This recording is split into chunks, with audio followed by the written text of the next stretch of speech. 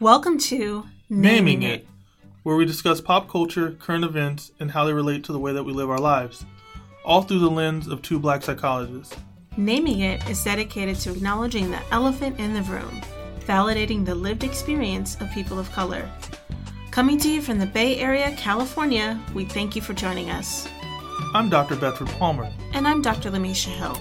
Music on Naming It is provided by Lee England Jr., the soul violinist.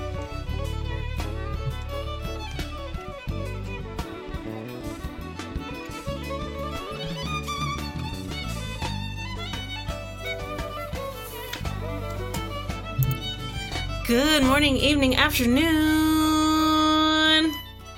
Yeah. Welcome to Naming It. Episode 22. 22. Deuce. Yeah, there's been a lot of wonderful athletes with the number 22. Rest in peace, Dave Durison, Chicago Bears.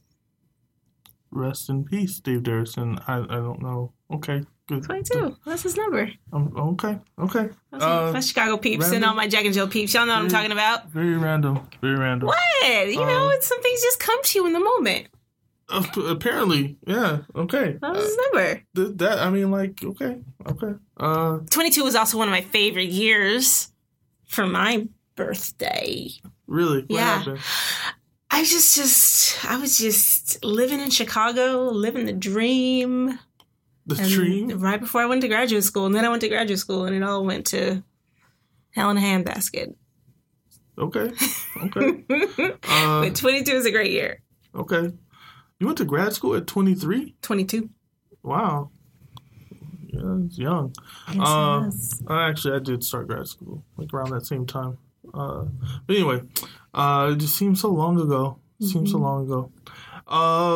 So we're on episode 22. We're moving forward through 2017, and nothing has happened to make us have to stop yet. Like the black hole, like starting in DC and sucking us down into some alternate dimension where a president can be elected who used to be on a TV show that fired fake celebrities. Okay. And I just want to give a shout out, give a big what's up to our colleague, Dr. Janie Pinterest, who said, and I quote, "proceed until apprehended." And so, yeah, it's 2017. We're still here naming it, and we're going to proceed until we are apprehended. I definitely respect. I respect Dr. Pinterest, but at the same time, I don't feel comfortable with the being pursued, apprehended kind of. As a black man in America, I try to stay away from those kind of self terminologies because stuff could actually happen. So I'm just saying. I feel you, but just move boldly, and we've been doing that. So. Okay, I can move boldly. I walk outside every day. That's pretty bold. I mean, because. Yeah. Anyway, so let's before we go too far down, because there's a lot of stuff that's happening right now with the inauguration and all these other things that are like we're going to talk about and how that deals with stuff. But let's start on an up note. On an up note, what up with our shout outs? We want to start out by giving a big thank you and a what's up to the Society of Counseling Psychology and the Journal for publishing an article and an interview on Bedford and I and Naming It podcast. And you can find that article if you want to read it. We have shared it via our Facebook and social media profiles, so you can also go check it out. Yeah, and it was a newsletter. It wasn't the Journal. We're not in the Journal. It's a newsletter. No, I'm just saying, I don't want nobody to be like, y'all ain't no journal. Okay, y'all ain't no special newsletter. Y'all ain't no special issue. You got your black and white picture in the special issue. No, ain't no shit. Yet. We'll get there. So I have a shout out. Go for it. Wanted to wish a happy belated birthday to my mom. Her birthday was early in January. And we share like the same time of year for our birthdays in terms of we're both Capricorns, and she's January, I'm December, but she was born, I'm not going to tell her age because she might get mad at me, but she was born in the same year of the decade that I was born in. So every year we're actually the same age, but only for a short time because she's born in January and I'm born in December. So like, whereas I just turned 38, she turned something 8 in 2016 as well. So that's a kind of funny thing about the way our birthdays work. And I also wanted to give a shout out and say a happy 50th anniversary to my parents. They've been together for 50 years, and that their anniversary is actually the day before my mom's birthday. Wonderful. So there you go. That's beautiful. Yeah. Well, speaking of birthdays, yeah, happy birthday. Mama Palmer. And it was also my birthday, too. It was your birthday. It's my Jesus year. Your Jesus year? 33. Is that because I said that to you, or did you already... No. That's a legit thing that, like, 33 is known to be the Jesus year. Okay. For those listeners, Jesus... like, you're gonna explain who yes! Jesus is? Well, not like, who Jesus is. Seriously? Jesus is noted to be the Son of God. Who, by some people. By some people. Okay, I mean... No, now you can get me in trouble because my mom listens to this, and now I try to... Anyway, I was just going to tell them that the reference to 33 and Jesus is to be in acknowledgement of the age in which Jesus died, and that it's sort of this like little nudge to say, look at all the things that Jesus accomplished in his lifetime, and you're 33, and what have you done? Okay. Step your game up. Can we, is that the end of our evangelistic moment? No, it's never going to be over. It's never going to be the end. Lord. It's just getting started. Yeah. Be careful. He didn't have a great 33rd year. But, you know, just... Well, who shall I fear? I'm saying you should. I guess fear? The closest people to you, homie. Who shall I fear? I don't know, because if somebody give me some silver, you might be in trouble. I'm just playing. I'm getting carried away. She's like seriously cutting me with her eyes. No, you told me not to go there. I was about to, drop a little scripture on you, Oh, well, yeah. Let's stay in our brand. Okay. Let's stay in our brand. All right. Moving into our check-ins. That was mine. It was my birthday, and I just want to say thank you so much to all of my friends, including Bedford and other folks who came out to celebrate with me at a San Francisco spot. We did some indoor mini golfing and had a really great time, and I felt very, very grateful. So thank you. Oh, it was fun. We had fun. They had lamb chops. I love lamb chops. Lamb chops are the best thing in the world. They had them there, and I had some. And they had chicken and waffle skewers. Mm-hmm. Which is really interesting. And, it's, not to, I don't want to, bring down the birthday piece, but as we were leaving, because my wife came with me to hang out with y'all, and, she's a San Francisco native. Mm-hmm. So one of the things that she was talking about was how conflicting it is to see a space like that in the Mission. Mm-hmm. Because, it just... in a certain neighborhood. Well, historically, that would have been a bodega or some other space, and so it's always like this conflicted piece because we are, all of us, except for her, I guess, are gentrifiers in this space. And I enjoy, you enjoy the fruits of gentrification in a lot of ways, like property value stuff, like easy, accessible, fun stuff like that. But at the same time, I don't know who owns this establishment, but I mean, it's probably not someone who comes from the tradition of folks who make chicken and waffles, but they're throwing those on skewers and selling them to hip folks as they walk in, including us. So it's interesting, and I had a great time, and I'm probably going to go back. But you would? Yeah, I mean, I like the food, and the mini golf was fun. But you can't not move through this space without. I think you should think about what's happening and understand what's happening, and you still got to live your life, Mm-hmm. Which brings me to my quick check-in. And so I had the opportunity to do something kind of fun and social media-ish. Well, it was social media focused. I did a lecture for a Black Lives Matter class at St. Mary's. And I did it via FaceTime. And so I talked about how social media and social justice can kind of go together, similar to our talk at the National Multicultural Summit, but like more focused on some of the basics of just like taking care of your identity and branding yourself. And just like I showed them our media kit, but it was all kind of remote done, and it just felt kind of cool. Like, and it seemed like they received it well. So that's awesome. Yeah. Super cool. Yeah. So, all right. Done with check-in. That was only 10 minutes and 30 seconds, so still not sure. Working on it. We are working on it. We're trying, y'all. We're trying. So I guess this is that moment where we throw in the jingle, right? Play the jams. All right. So go ahead. Y'all do that. What's going on? Hey. No. What's going on? You just clip that and use that for the rest of the time. What is going on? Oh, what's going on? Well, tomorrow, because today is Sunday the 15th, tomorrow, and when the episode's going to come out, is going to actually be on Martin Luther King's birthday. Happy birthday to ya. Happy birthday to ya. Happy birthday. That's what I'm talking about. And we don't need rights to sing it, so there you go.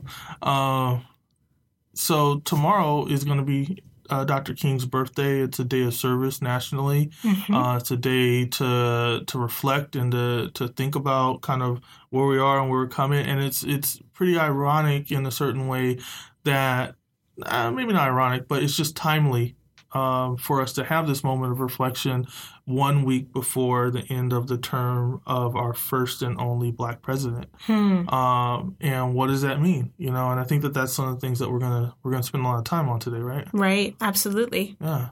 And so we also encourage everybody to, take a moment to really reflect about the significance and the memory of Dr. King and how his legacy lives on in your life and in your work. And one of the things that folks often do is to go back and to listen to some of his archived speeches. And there's many, many beautiful ones that are out there. So we just encourage y'all to do that too. Yeah, like there's I was listening on my way in to one of his speeches that basically it was his speech about the I'm forgetting the title. Let me get the title right.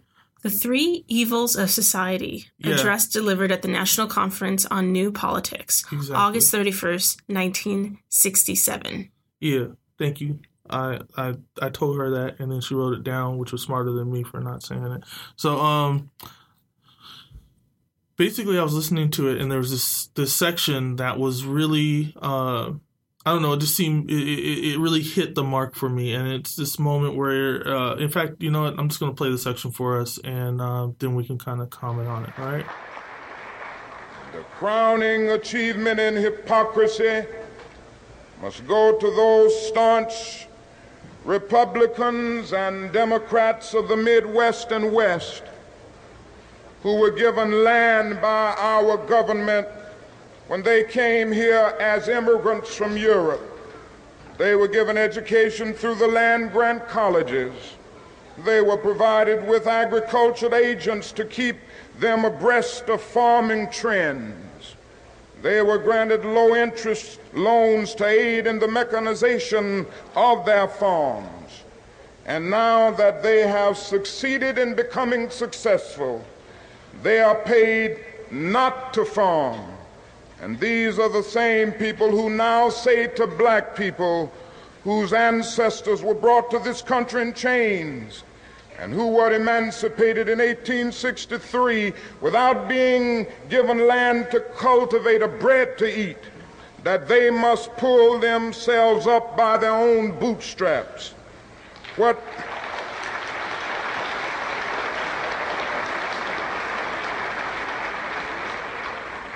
they truly advocate is socialism for the rich and capitalism for the poor. That one is, what he said, the way he ended that, it really just brought some stuff together for me. And I feel like it was definitely one of those kind of naming it moments, because this idea that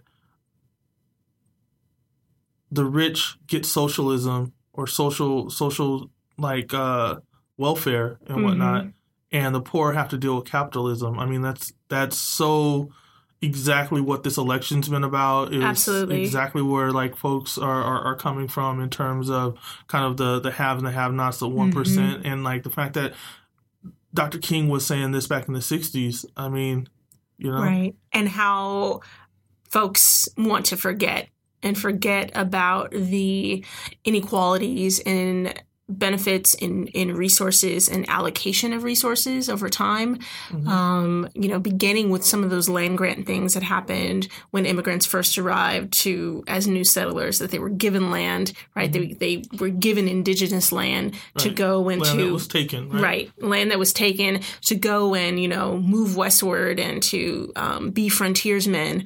When they entered war, right, and they served their country alongside men of color, right, those majority cultured white Euro-American men and women, right? Yeah, men and women, but historically it was mostly men. Well, I mean, women were on the lines too. They were in different roles. Different roles, but the GI Bill, after some of those initial world wars, really only benefited white men in terms of having increased access to education, increased access to low interest rate loans that allowed them to go to school, to get a better paying job, to have a house, right? And that develops generational wealth. And so when we look at the wealth gap and the income gap that we see now, it's not to be forgotten that it is predicated upon centuries of inequities that have been compounded to promote generational wealth for white Americans and generational poverty for people of color. Right. And I mean, like, I hear what you're saying about some of these. I think there's two pieces where the reason I wanted to bring in women as well is, like, one, I think that we tend to not see them, women in these roles, but women actually took part in all of history, right? But then the other piece is that, like, when we talk about white male privilege, for a long part of our history, white male privilege also privileged white women, and it still does. Absolutely. And so, when the GI Bill came, culturally there was all these sexist things happening, but these families, right, like you said, generational wealth, these families move forward, whereas our families weren't allowed to. And in fact, if you want to talk about right after World War I and people were coming back, when we were actually like building whole communities, they were destroying those communities and lynching folks and doing all this other stuff. So it's not just, there's the economic piece and there's the physical piece and there's there's just the bodies piece. Our population would be higher if there wasn't so many murders of black folks back in the day, and continuously now. So, I mean, like, there's a reason why we're still 13% and our population kind of keeps at the same space. Right. But it's a whole other thing. Yeah, we're not going to go down that rabbit hole entirely, but yet. Yes. So go and listen to the words, the wisdom, the iconic voice of Dr. King. Let that get into your body and into your being, your spirit, however you experience it, and be in a space of reflection and gratitude. Yeah, and we'll share this particular speech on our Twitter and on Facebook, and so. Go check it out and, get past. I don't know if I go back to Papa Blackish, the granddad on Blackish, right? He pointed out, it's not just about the I have a dream speech. It's a wonderful speech. There's more to that speech, but there's a lot more to the other speeches that Dr. King put out.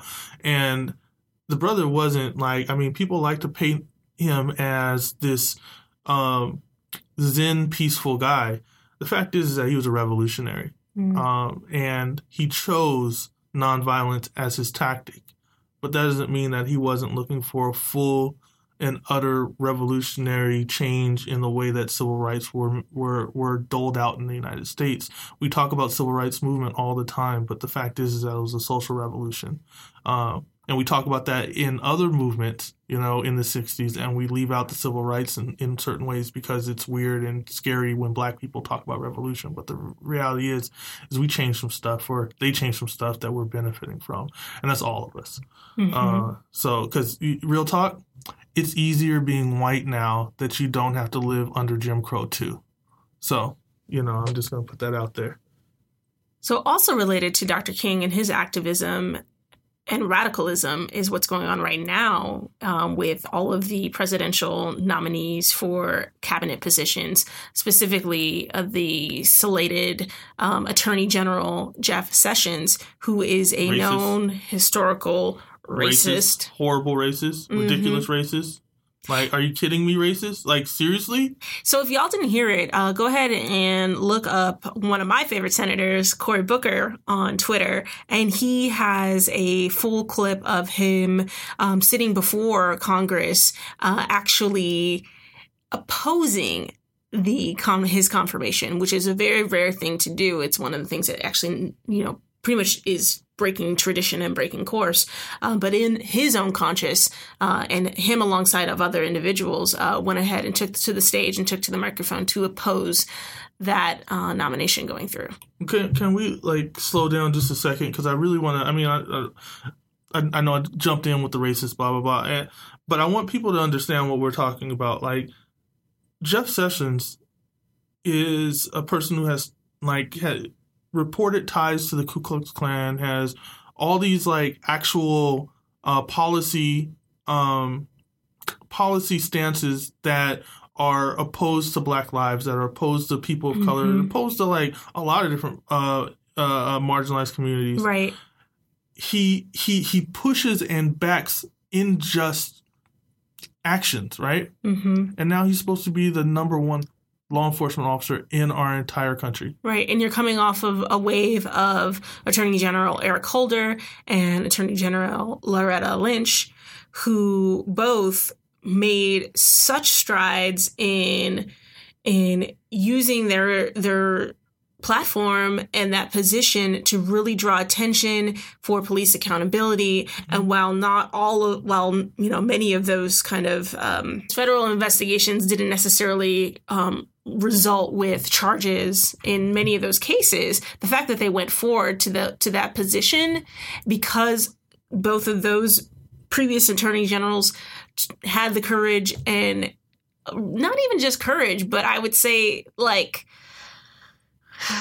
the integrity of their cabinet, right? To do their job effectively. What's going to happen now with someone who is a known racist to be in those positions? This is going to undo so many things. Well, I mean, and I want to speak directly to our list, our namers. Oh wow, I can't speak right.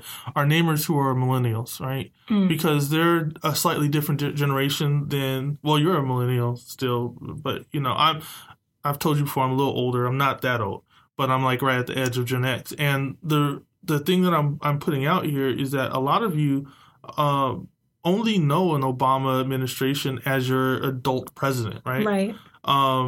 And there's a difference in what the reality of what can happen is when you have these moral, ethical people running stuff who are, even if they're not able to step up fully, because there's still complaints, there's still problems that happened during the administration. Everything wasn't perfect, but there's a difference between having people who wish they could do right but get stopped than people who don't give a F.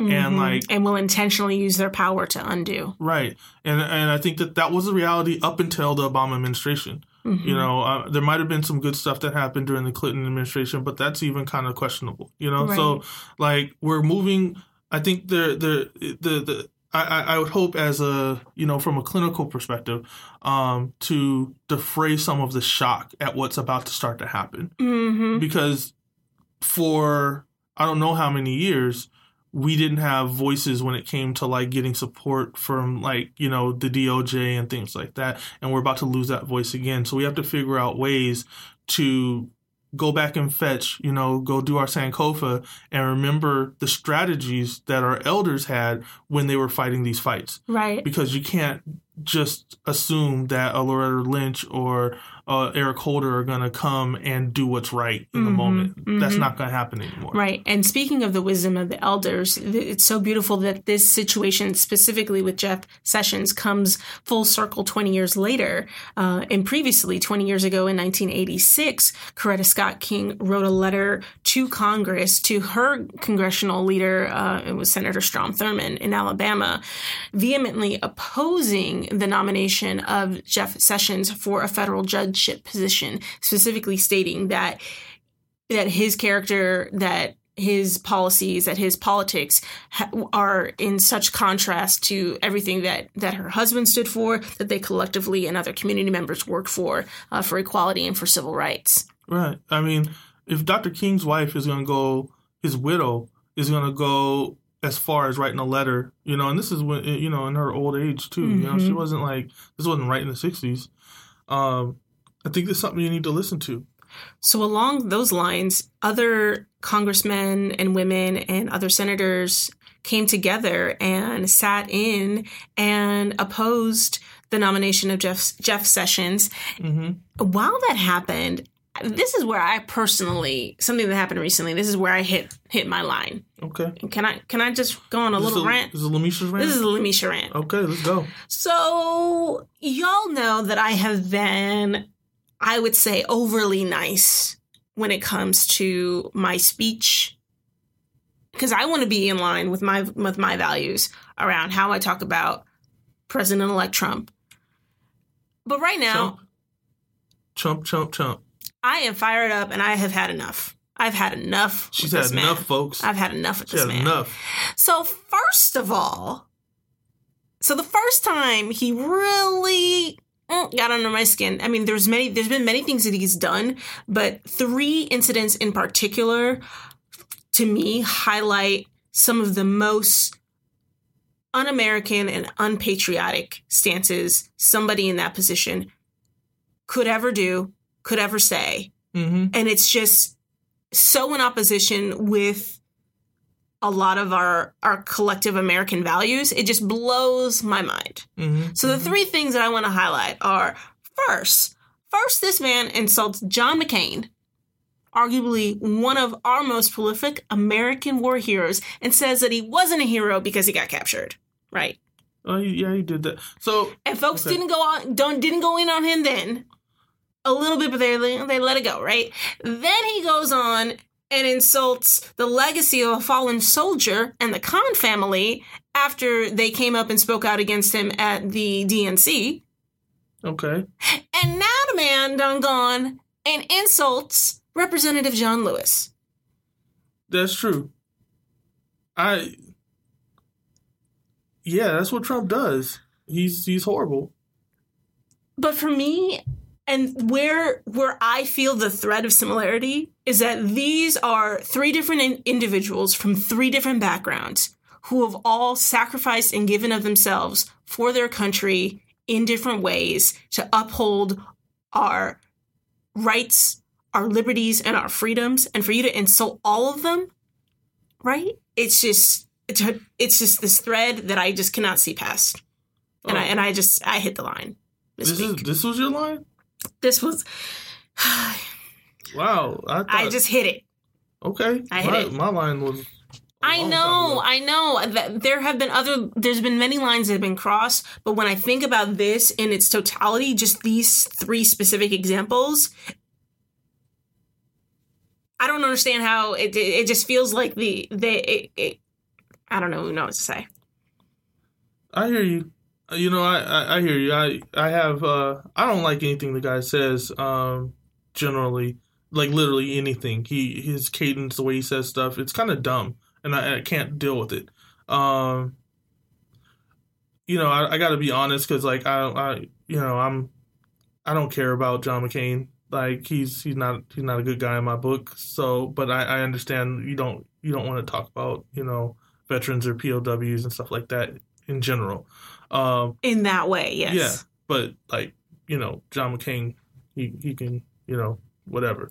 But everything else you were talking about, I can get. I'm not talking about John McCain's politics. I'm talking about the fact that he served his country and he was a POW, and you're going to go insult the man on those. Yeah, my problem with John McCain is that he did all that stuff, and then he tried to justify torture when he was staunchly against it, and he kind of flip-flopped in something that was so... So I hear what you're saying. I'm just trying to be authentic to myself. Okay. I can't have outrage about him, but I can have outrage about the other pieces. Because, and I think it just speaks to this pattern of... And honestly, you know, when you say it insults... It's like fundamentally insulting. I think his candidacy was fundamentally insulting to America. Mm-hmm. You know, like regardless of whether people were like, oh, but he won. That's a whole nother kind of problem. Right. But the fact that he thought that he was qualified to run for president is insulting. You know, like, because he's not. And we'll see as things go. And people were like, oh, you shouldn't wish bad on that because it's bad on the country. I don't need to wish bad on it. I'm a researcher. You know what I'm saying? I look at facts. This dude factually doesn't have any of the things that you need in a president. And when things happen because of that, I'm not going to pretend like it's not happened because of that. Right. So somebody else who went on a rant this week was a character on Blackish. He didn't go on a rant. He told people. He told them.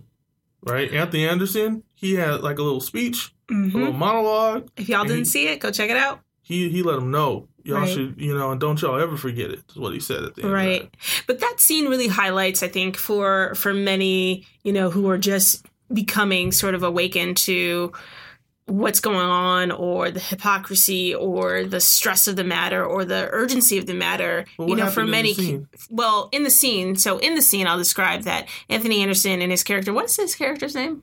I forget. Okay, I forget too. So he's at work, and he works in a marketing and advertising firm, and they're around the table, the conference table, having a conversation, and the head boss is kind of in this space of, oh my goodness, Trump, this and that and the other, and looks around the room and then challenges Anthony Anderson's character and says, well, aren't you, you know, don't you feel a certain type of way about this, or aren't you concerned? And then Anthony Anderson goes on this rant and goes on this beautiful, beautiful monologue, really expressing that historically for people of color, you know, we have never been without moments in history of being oppressed. And so that this moment is nothing new, and that he's always been angry, right? But historically, we don't carry that anger on the surface, and that we continue to live with a cloud of hope and optimism over our heads in the most darkest of scenarios, environments, and situations. Well, you know, I would say, yeah, I do want to throw out that he wasn't talking about people of color. He was talking about black people.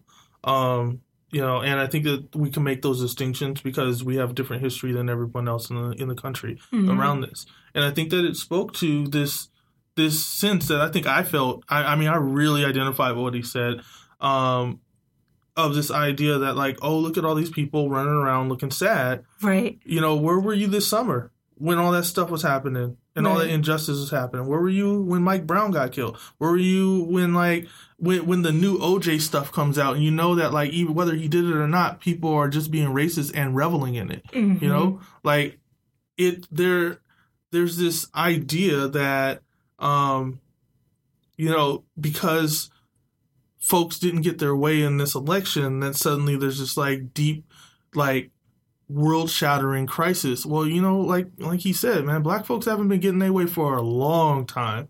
And I ain't just talking about in the United States. I'm talking about all over the world, because colonialism is still affecting everything in Africa, and it's been destroying kind of our families, our homes, our economics, our environment, you know, like for since the Enlightenment, you know what I mean? Since Europeans decided to come out of Europe and start doing stuff. And other people have their stories and their experiences, and I don't want to take from it, but we have ours, you know, and part of it is being disappointed in the United States, being disappointed of the United States, and particularly that even with all of that, we continue to support the United States. We continue to innovate. We continue to work. We continue to fight in the armed forces to serve, you know, like, and we do it with distinction. Like, our folks, when we do work in this place, when we're allowed the opportunity, we always excel.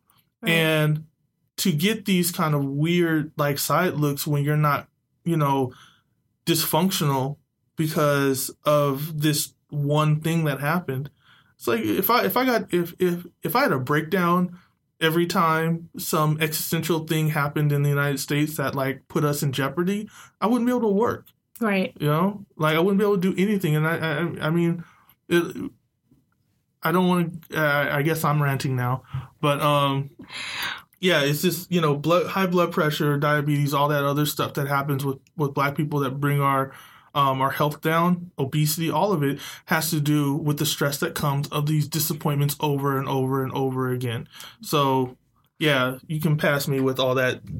Doom and gloom too. Right. Well, there are also 24 members of Congress who are also passing on attending the inauguration of President-elect Trump. And hopefully that number grows. And they have rallied around Representative John Lewis and Trump going on Twitter, trying to call him out. It's just ridiculous. Yeah. And yeah. So for those who are in opposition and boycotting the inauguration, we're going to get to that a little bit more, but I think it's a beautiful stance.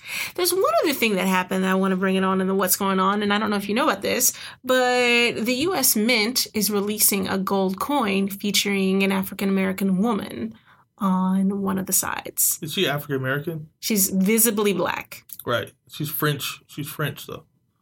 Right? It's the Statue of Liberty. That's what you're talking about. It's a Statue of Liberty, but it's modeled in the representation of a Black woman. Oh. That's cool. I don't know how many people are going to be walking around with $100 coins, though. Like, is that an accessible thing? It's absolutely not. It's $100, right? And it's a coin. And, like, it's just, yay. There are a lot of, there are a lot of, I heard about it and it's like, oh, that's neat. And the plan is for the U.S. Mint to release other series that are culturally representative of different groups. But that's not representative of our group. That's like a white French sculptor put together his interpretation of liberty connected to brown people. No, they refashioned her. But it's not us. That's like, that. I mean, like, if you're going to show a cultural interpretation of us, I mean, we have culture. We don't need like some white interpretation of our culture. You can just go and ask the story about, like African proverbs, or you can talk about like the history of. But do you want what do you think just simply about an African American or a visibly appearing Black woman being on the side of a coin? I want a real Black woman. Not like a artist's interpretation of a fake like Black woman from. What I'm saying is, you would prefer like a historical figure. Absolutely. I mean, put Maya Angelou on there. You know what I'm saying? Mm-hmm. Like put, Harriet Tubman, Sojourner Truth. You know what I'm saying? Like put like some. I mean, I know there's other stuff with them on there, but why not more? You know what I'm saying? Lincoln's on a bunch of stuff. So like, I guess put Michelle Obama on that mug. How about that?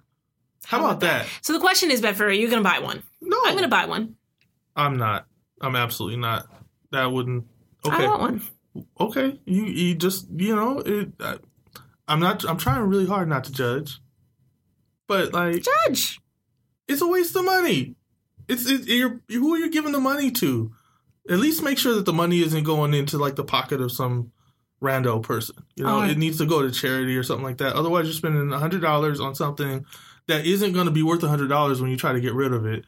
And, I'm just saying. They usually have their weight in. So is it that the gold is $100 worth of gold? Yeah. Then just get a necklace or something. I don't know. Anyway, can we move? We're way off. Okay. I just wanted to bring that up. It's an important piece. It's not. Okay. It's not. All right. Not to you, but to everybody else, it was, it made news.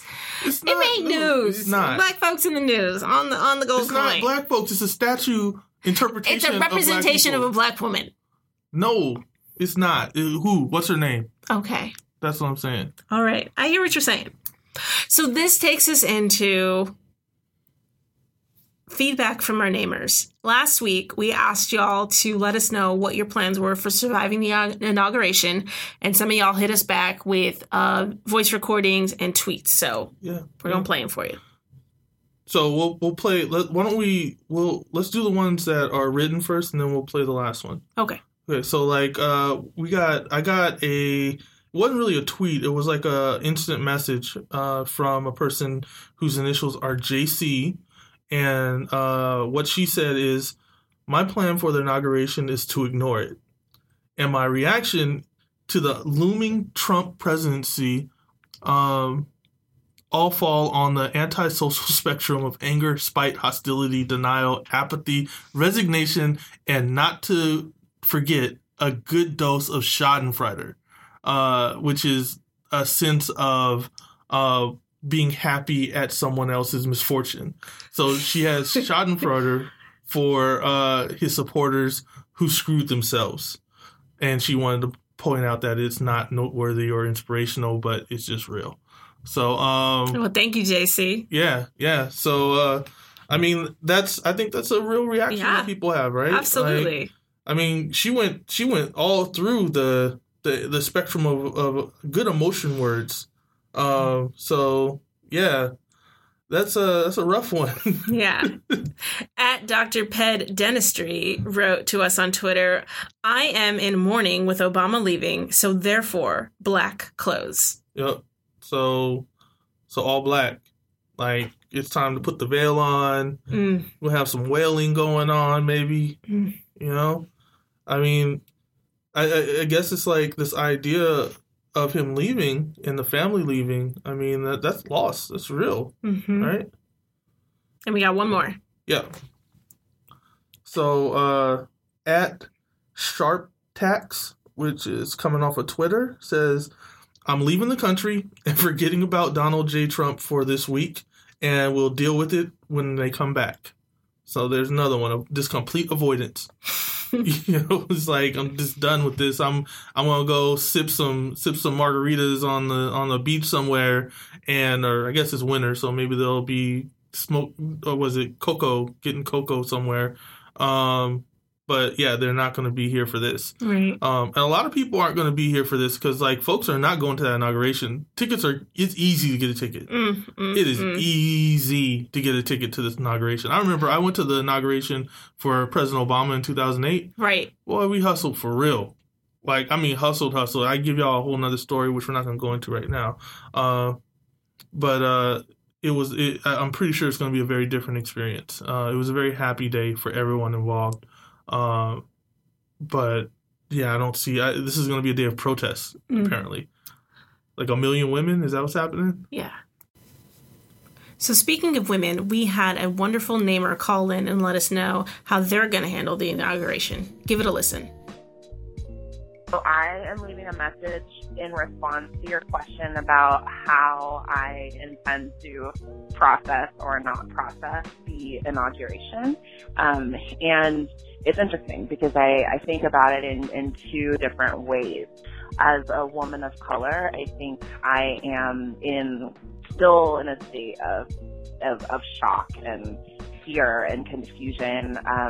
And I think the inauguration is the culmination and the start of really dealing with the ramifications that our country has decided for us. And so in that sense, I don't know how truly I don't know how I'm coping or intend to cope on that personal level. But as a teacher, I think that my perspective is so different because I'm able to use my classroom and my experience with students as a way to help them to navigate their own values and how they want to be inspired for action over the next 4 years. And so I hope, it's my hope that kind of through that processing with my students, I might be able to get to some better place personally myself, because I know that it is really hard for me, as it's been really hard for a lot of people. Wow, that was so poignant. The caller really acknowledged the complexities of having, a personal response, but then also a professional responsibility to others, particularly in their role as a teacher and like being there to shape and encourage, the next generation of young minds. Yeah, it seems like she was, it's one of those kind of coping strategies that I think a lot of people don't understand unless they're in service industry or service kind of fields where they help people, where sometimes you really can find a sense of clarity and a sense of understanding of what you're going through by helping other people go through it themselves. So that was pretty cool. Absolutely. Yeah. So hopefully we can get some more calls for our feedback from our neighbors. This was a good one. So if you would like to leave us a message that might be on the show, call us at 607, you name it, or 607-862-6348. So thank you for our call-in who shared your voice with us, and we appreciate y'all. And it's something that we're going to continue to talk about. But on today's segment of Real Talk, we'll explore the complexities of grief, mourning, and coping in the current political storm. All right, so in this segment of Real Talk, I want to know, specifically from you, Dr. Palmer, and the question that I have is this political transition a time of mourning, particularly for people in marginalized communities and their allies? I think it absolutely is. I mean, it seems like that's what people were saying, right? I mean, we had one person tell us that they're going to wear all black. Mm-hmm. You know, I mean, and I think that's a pretty poignant statement. You know, what mourning and what grief is about, it's about loss. Mm-hmm. You know, it's about losing something that you hold dear and knowing that you can't get it back. And when we talk about these last 8 years of having a president who validated so much about so many different people, you know, the fact that he was able to be there meant something. I was watching his last address, which was awesome, by the way. I don't know if y'all haven't watched the last presidential address, you need to watch the last presidential address. It was like basically like if you took every NFL touchdown dance and then did what was your Chicago Super Bowl shuffle, put that all together, victory lap, and add on to it a Star Spangled Bannered fireworks show. That was his going away address. But one of the things that I noticed, and this is going to be a weird thing to say, and but it's just real.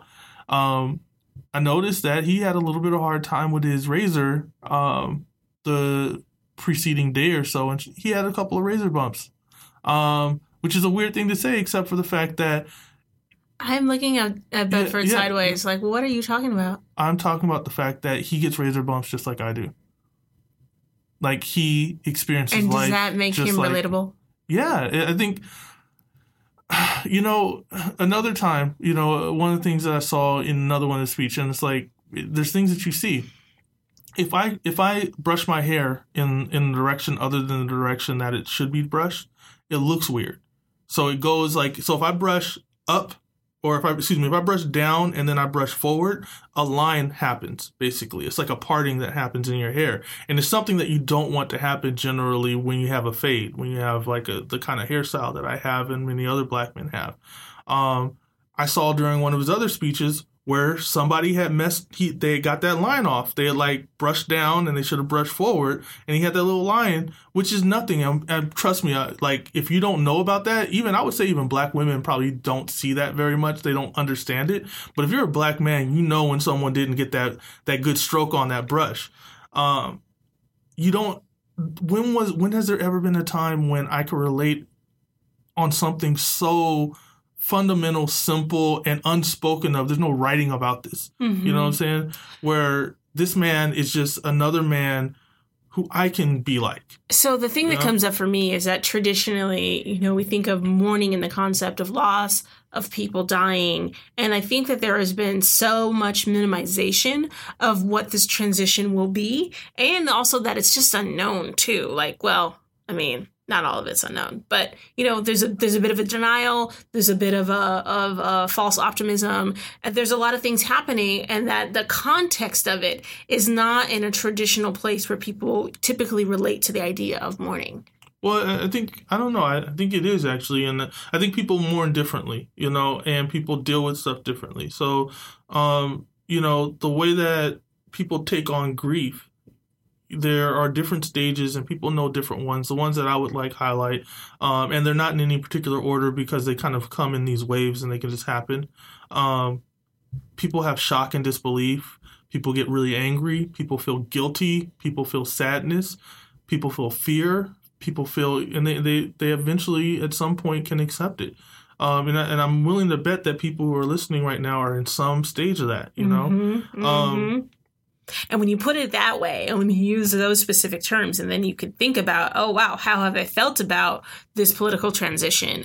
I'm certain, I could certainly agree with you that the majority of folks have felt some one or if not many of those emotions that you just listed. Well, I mean, I think, like, you know, and you don't have to feel all of them. You don't even have to feel, I mean, the thing is that when we lose things, we feel it differently. We experience it differently, and there's different ways that we have to kind of approach it. The problem is that a lot of times we think people should feel exactly the way we feel at the time that we feel it. And that can cause all kinds of problems with both ourselves, with our relationships, with other people. I think that, you know, when it comes to what we're losing, it's different for everybody. You know, and it differs based on, like, again, like, kind of calling back to the millennial versus the Gen X folks. Like, for millennials, this is their first president that they might have, like, remembered. Because, I mean, like, if you're, or at least a first liberal president, you don't remember, if you were born in the mid to late 80s, you don't really remember Clinton. You don't remember what that was or what was going on at that time. And all, you remember pieces, but it's not, like, adult clear. But Obama is, like, your dude. You know, Bush is, like, this weird thing that happened in high school. You know, versus somebody like, you know, right where I am, where I graduated college. So my whole college time was dealing with, you know, it was college and high school was all Clinton. And then Bush comes in and all this scary conservative neo stuff and war happens as I'm, like, ushered into, like, true adulthood, right? After graduating from college. But I went and ran back to school because I knew it was going to be crazy, you know, and now finishing school, right before I finished my doctorate, suddenly there's a black president. So there's, like, this plethora of stuff, and there's, like, these weird feelings. But, like, that's completely different than, say, a baby boomer. Right. You know? So we've really confirmed the fact that, yes, this time can be compared to and is a period of mourning. So how do we cope with mourning and with loss? I mean, there's a lot of ways to cope, right?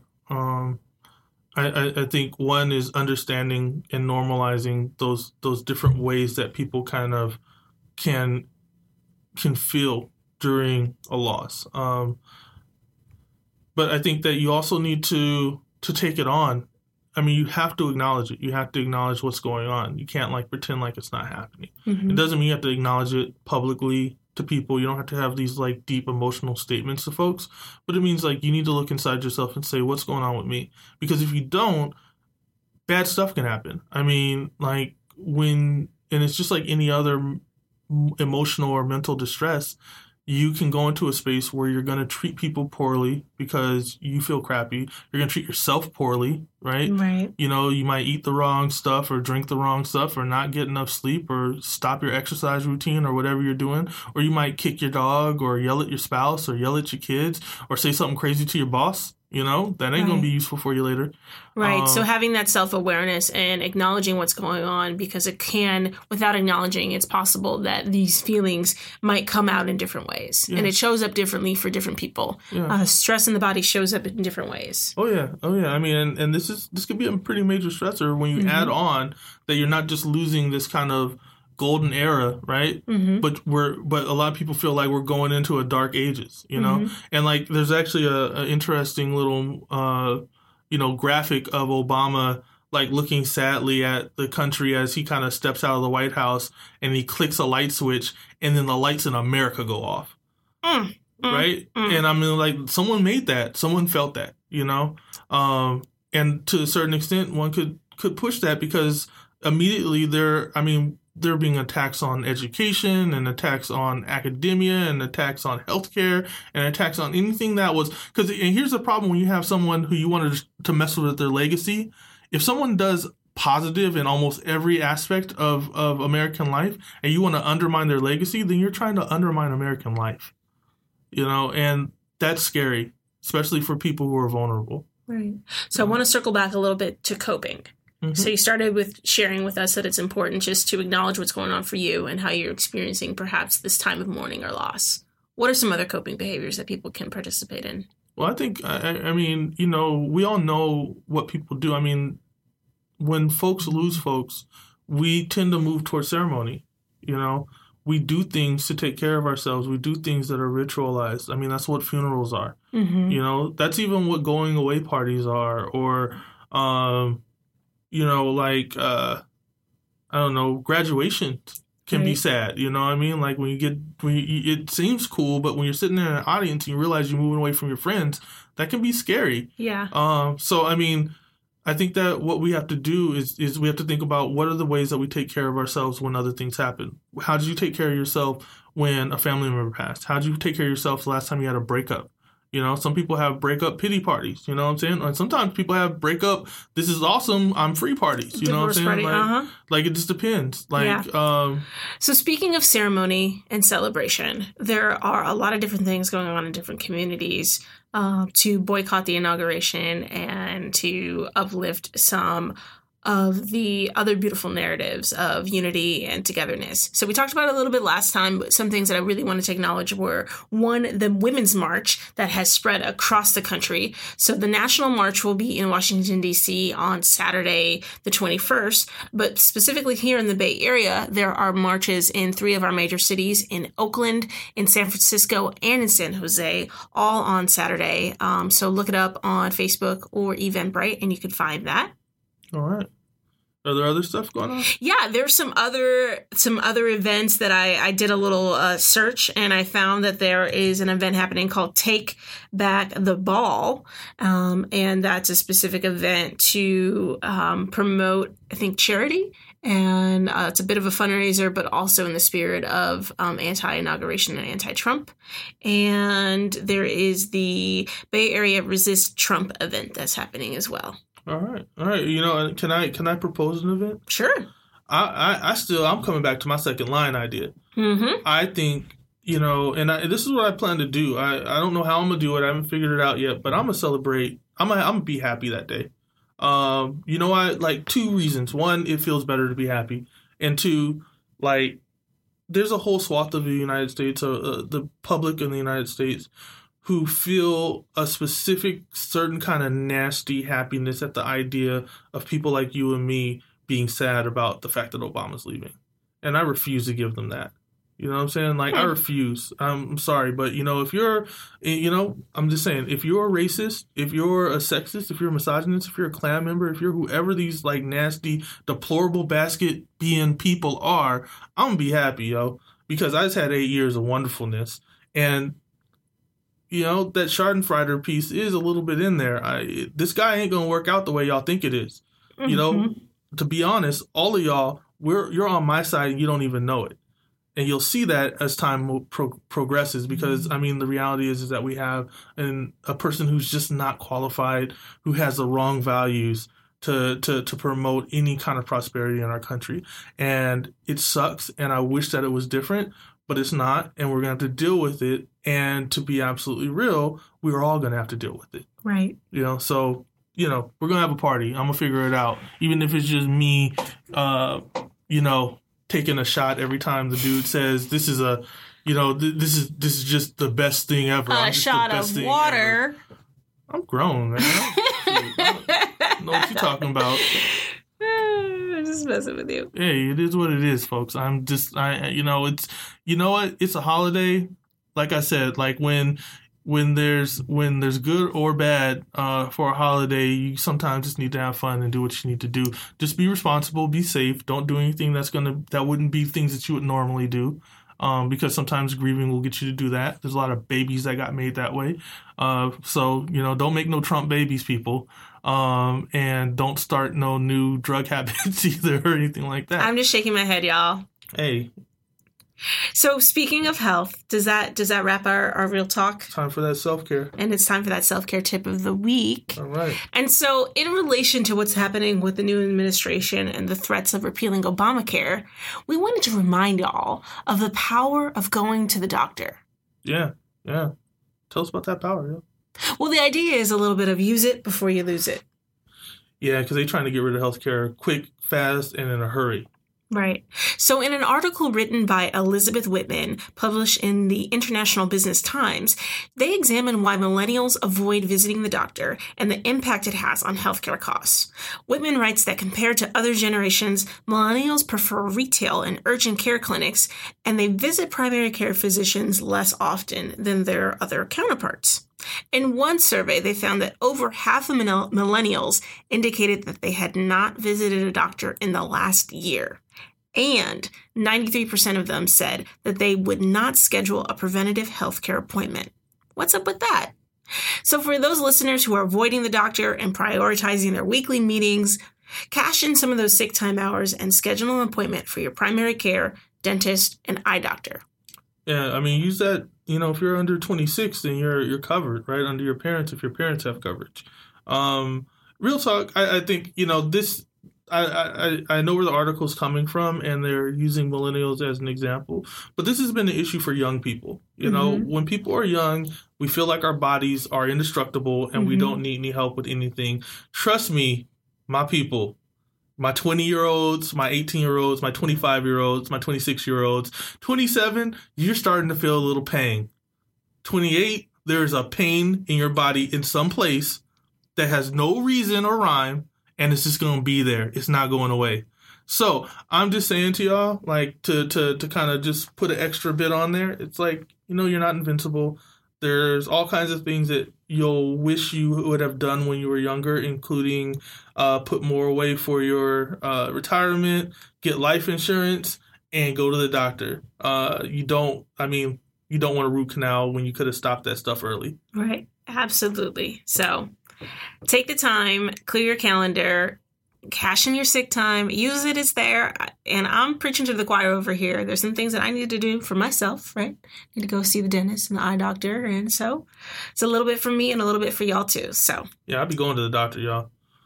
Shoot, I'm getting old though, so I fit the demographic. I'll be going in and they be like, "What do you want?" And I'm like, "I want you to check stuff, whatever it is. Be aggressive. Be aggressive." You have to be. That health literacy is so important. It's real. And particularly for in the experience of communities of color versus majority culture communities, the health literacy is taught in different ways. And so people of color are often told to, visit the doctor and not ask any questions, or to take the doctor, that their time is precious and they don't have enough time for you, or, so you engage with them. It's found that people of color engage with physicians and healthcare professionals differently. And part of that being aggressive is asking those questions and making sure that things are done and checked up on, making sure that all your questions are answered and that you have an established relationship with somebody. And if that person is not able to do that, and you have alternatives and you can find somebody else, do so. Yeah, and the other piece, because I just want to make sure that we also talk about healthcare just a little bit. There's a lot of studies out there specifically for people of African descent. We get treated differently when we go in. We don't get asked as many questions. They assume that our pain tolerance is higher. We get poor bedside manner, and we don't get tested for stuff that we should be tested for. And that's what I meant about that be aggressive. We really get neglected in the healthcare industry all across the board, including in terms of mental health care. So you have to take that in hand for yourself. If you're out there and you haven't been, go get checked out and make sure they do what they're supposed to do when they do a physical. If your clothes don't come off and they called it a physical, that wasn't a physical. Real talk. So that's a real talk self-care tip. Was it smash up? Mash up. There you go. There it is. Hip. So we really do want to hear from y'all. So hit us up on 607 you name it, or 607-862-6348. Leave us a message. Share something with us, respond to some of the things that we've talked about, and let your voice be heard. Yeah, let us know what you want us to talk about on the show even. Sometimes we might be influenced and we might actually make that happen. So for details about the topics mentioned on this episode, check out our website, namingitpodcast.com, and follow us on Facebook and Twitter at Naming It Podcast. And as always, if you like what you heard, if you laughed, if you nodded your head in agreement, if you put your fist in the air, snapped a few times, you ought to leave us a review for that on iTunes. Yeah. And you can also leave us reviews and follow us on our new space at Blog Talk Radio. So go ahead and do that too. Where can we find you, Lanisha? You can find me on Twitter at Lanisha Hill. And I'm at DRBF Palmer. And what's the last thing you said? We always give a special thank you, shout out, much love to music on Naming It, provided by Lee England Jr. And you can check out his work on Twitter at Lee England Jr. All right. Soul violinist. Yep. All right, cool. So is that it for today? That's it for episode number 22. We are in the books. All right. Keep naming it. Peace, y'all. Easy parking with Easy Trip. Now available at Dundrum Town Centre. So you can now use your toll tags to park in our car parks. Simply register at easytrip.ie/parking. Easy parking with Easy Trip. Dundrum, where more happens.